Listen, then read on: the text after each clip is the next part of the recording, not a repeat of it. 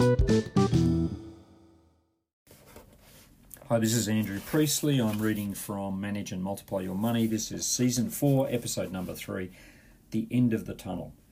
In 2009, we experienced a global financial crisis that started to lift in 2016. But the truth is, young people in any economy suffer from money worries and are under immense pressure to part with their cash and more likely to go into debt.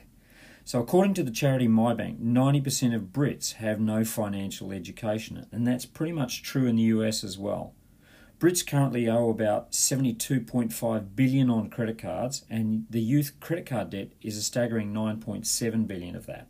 That's why MyBank specialises in educating young people aged about 7 to 25 on the skills and capabilities they need to learn in order to manage their money for life. UK wealth coach Simon Jeffries says, younger adults do not like to think about money until they're in their late 20s. They want to party. They live by the acronym FOMO, fear of missing out, even if that puts them into debt. That's really important to listen to and reflect on what he just said there. The problem is 18 to 28 are now the most likely to enter a chronic cycle of crippling lifetime debt unless they change their skills, behaviours and attitudes around money. I was motivated to write this book because I know bright, aspiring young people in this age group, and I do not want them to either stress and struggle over money now or even later in life. Over several years, I read hundreds of books, loads and loads of online articles, and attended over 40 courses on managing money.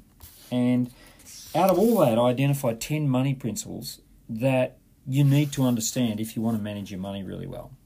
Now, you might already know some of the principles in this podcast, and you're resisting them.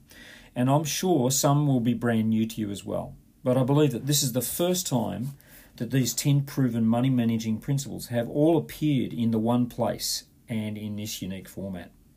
So importantly, you'll discover 10 time-tested principles designed to get you debt-free in the next 90 days.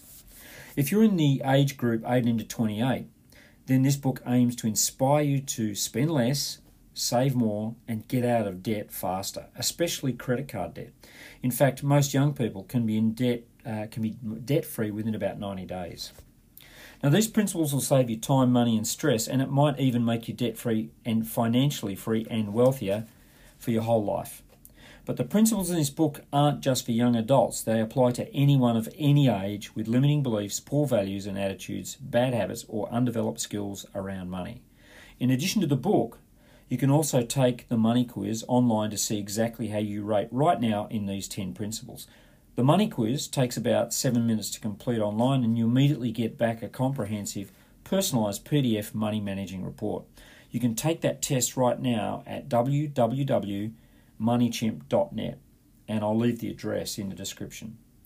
And please search Multiply Your Money on Facebook and on LinkedIn and join the group there for free, because there's lots of treats and goodies and videos and downloads, as well as links to YouTube videos and to the Spotify podcast as well. So again, you might want to replay this and think about how much debt is just floating around right now. As I'm speaking right now, we've got Black Friday and Cyber Monday, and it's estimated that Brits this year will spend $16.5 billion over the next 4 days, and in America, they'll spend about $58.7 billion over the Thanksgiving holiday, right? That's a massive amount of money on credit card debt, right? And what we know is it can take you anywhere up to 6 to 7 months before you've actually released that debt off your credit card, before you've cleared it. So this, I think, is a really important chapter just to get you thinking. You know, what are your money skills? What skills do you think you need? You know, financial literacy as I said, in the US and in the UK is about 90%. That means that 10% of the population understand it, the rest don't. So I'll leave you with that thought.